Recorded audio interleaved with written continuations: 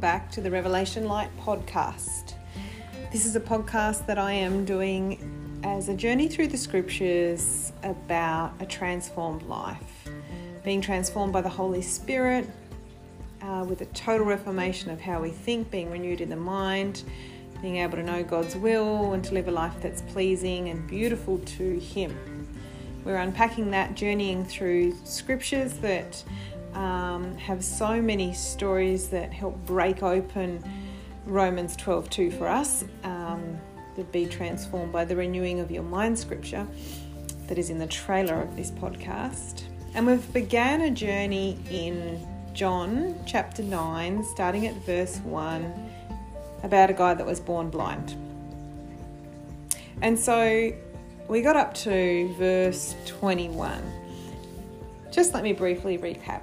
We have a man who is born blind. He cannot see a thing.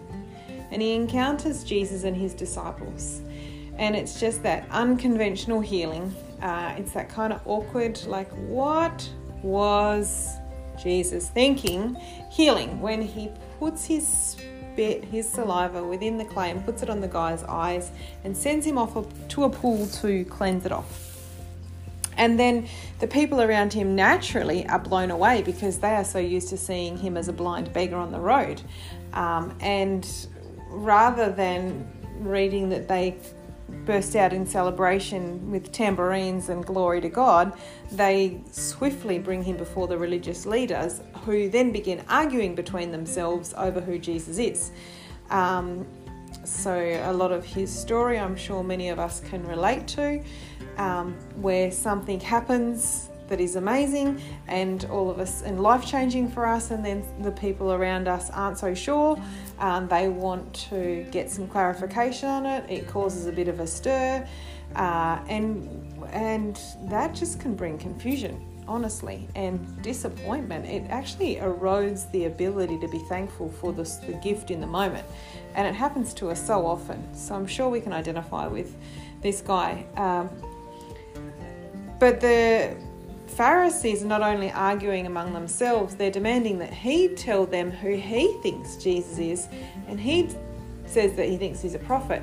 And so they then begin to even challenge whether he's been healed or not. So to get validity on the fact that he was even blind in the first place, they called in his parents.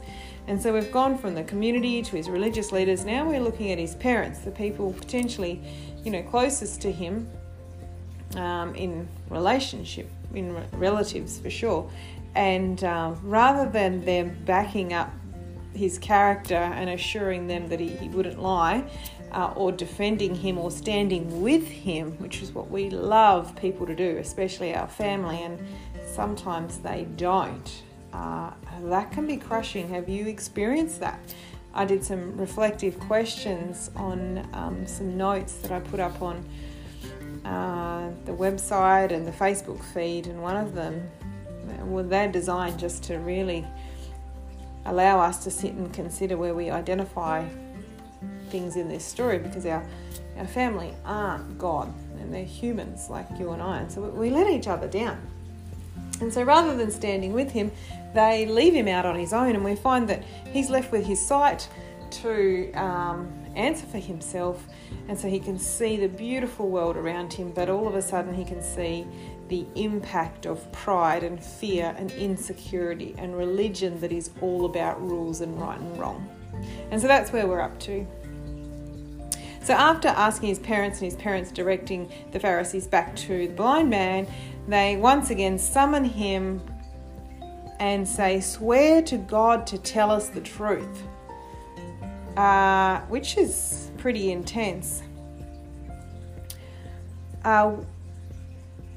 "We know the man who healed you is a sinful man. Do you agree?" So they're not even asking his opinion. It seems like they're wanting to get them to agree with how they see Jesus, which is really interesting. Another deep, pausing thought. Have you ever experienced that? I wonder. Someone wanting you to agree with how they view Jesus by demanding that you say the truth. Anyway, he replies saying, "I have no idea what kind of a man he is. All I know is that I was blind and now I can see for the first time in my life." But what did he do to you, they asked. How did he heal you? Imagine how frustrating this must be. He says, I told you once and you didn't listen to me. Why do you make me repeat it? And then he questions them. Are you wanting to be his followers too? This guy is just so innocent in his experience, so innocent in his blindness, so amazed just at being able to see and being honest with where he was at and how he felt about Jesus, that he didn't even realise how he was inciting and poking and prodding and exposing the hearts of the Pharisees and the religion within there and the pride and the fear and the insecurities. And so they were angered. It says this angered the Jewish leaders. They heaped insults on him. You know, so often in our own naivety, just living our life, we can actually expose things in other people's hearts. And that's where our free will is. You know, we have a choice when we feel our own fear and pride and insecurities triggered.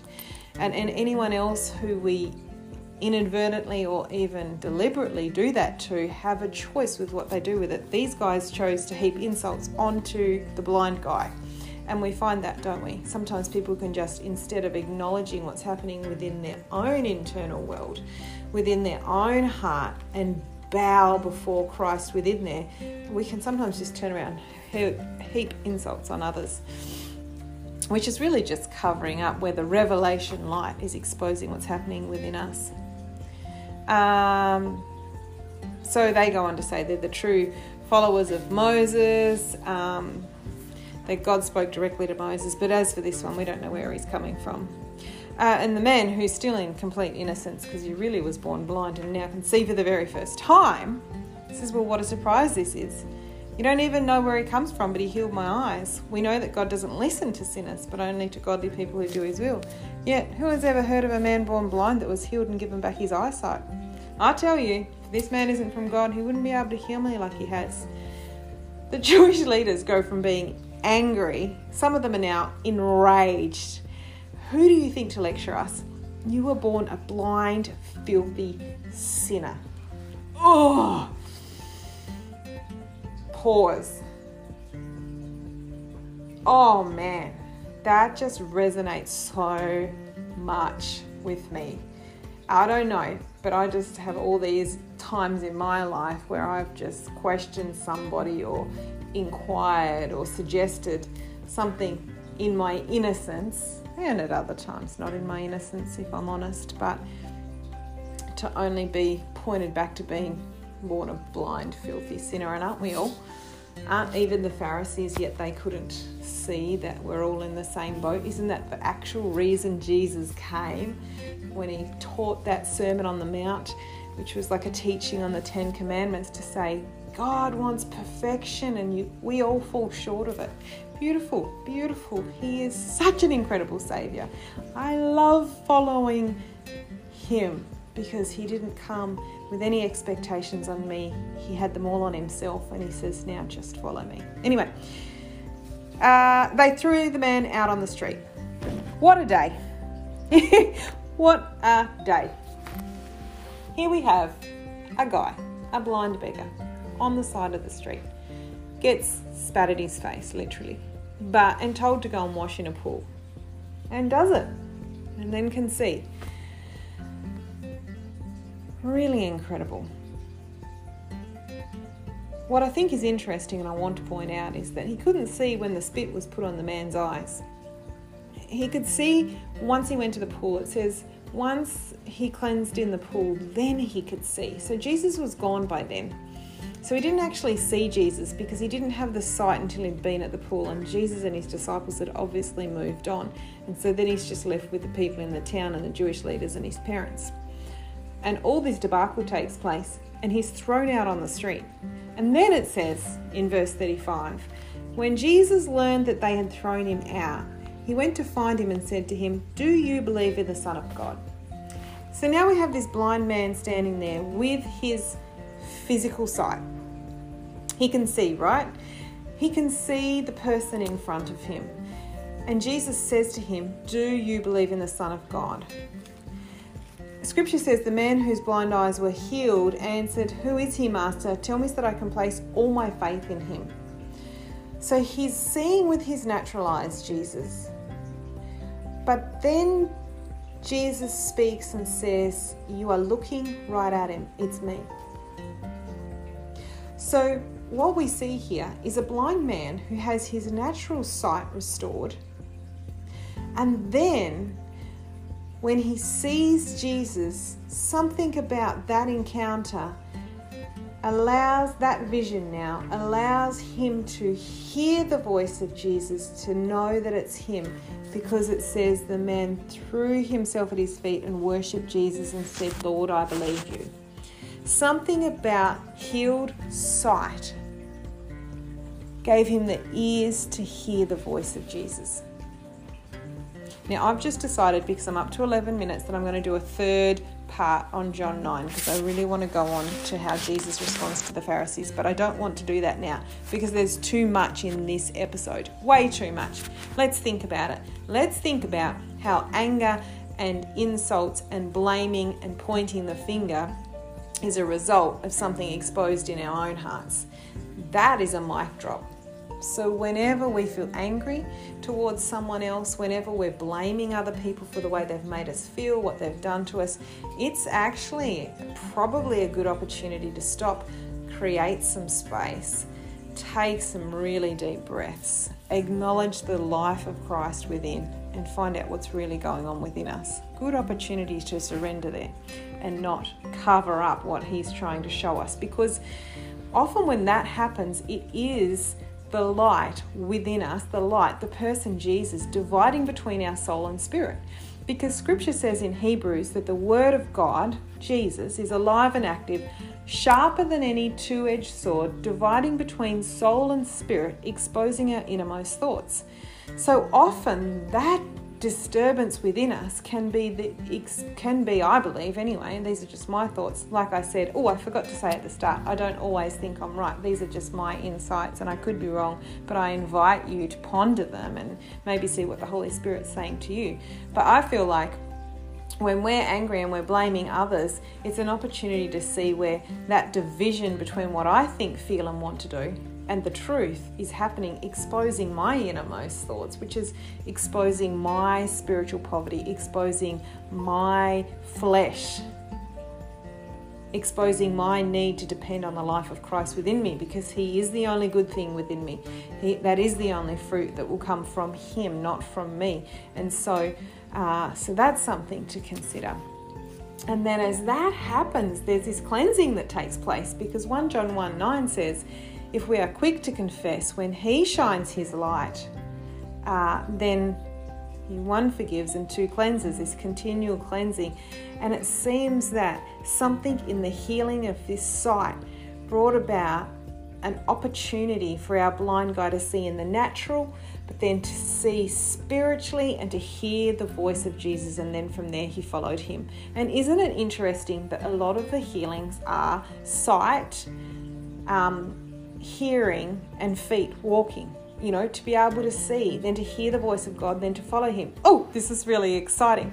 Now back in the notes in the Passion Translation, it talks about the whole spit situation there, that the spit is a metaphor for, the word of God going into the clay, the earth, which is a metaphor for man. So when Jesus, the word of God, goes into man, then he goes to the pool and cleanses and he can see, which ties in with the whole idea of the word of God dividing between soul and spirit, exposing our innermost thoughts so they can be cleansed as we acknowledge them.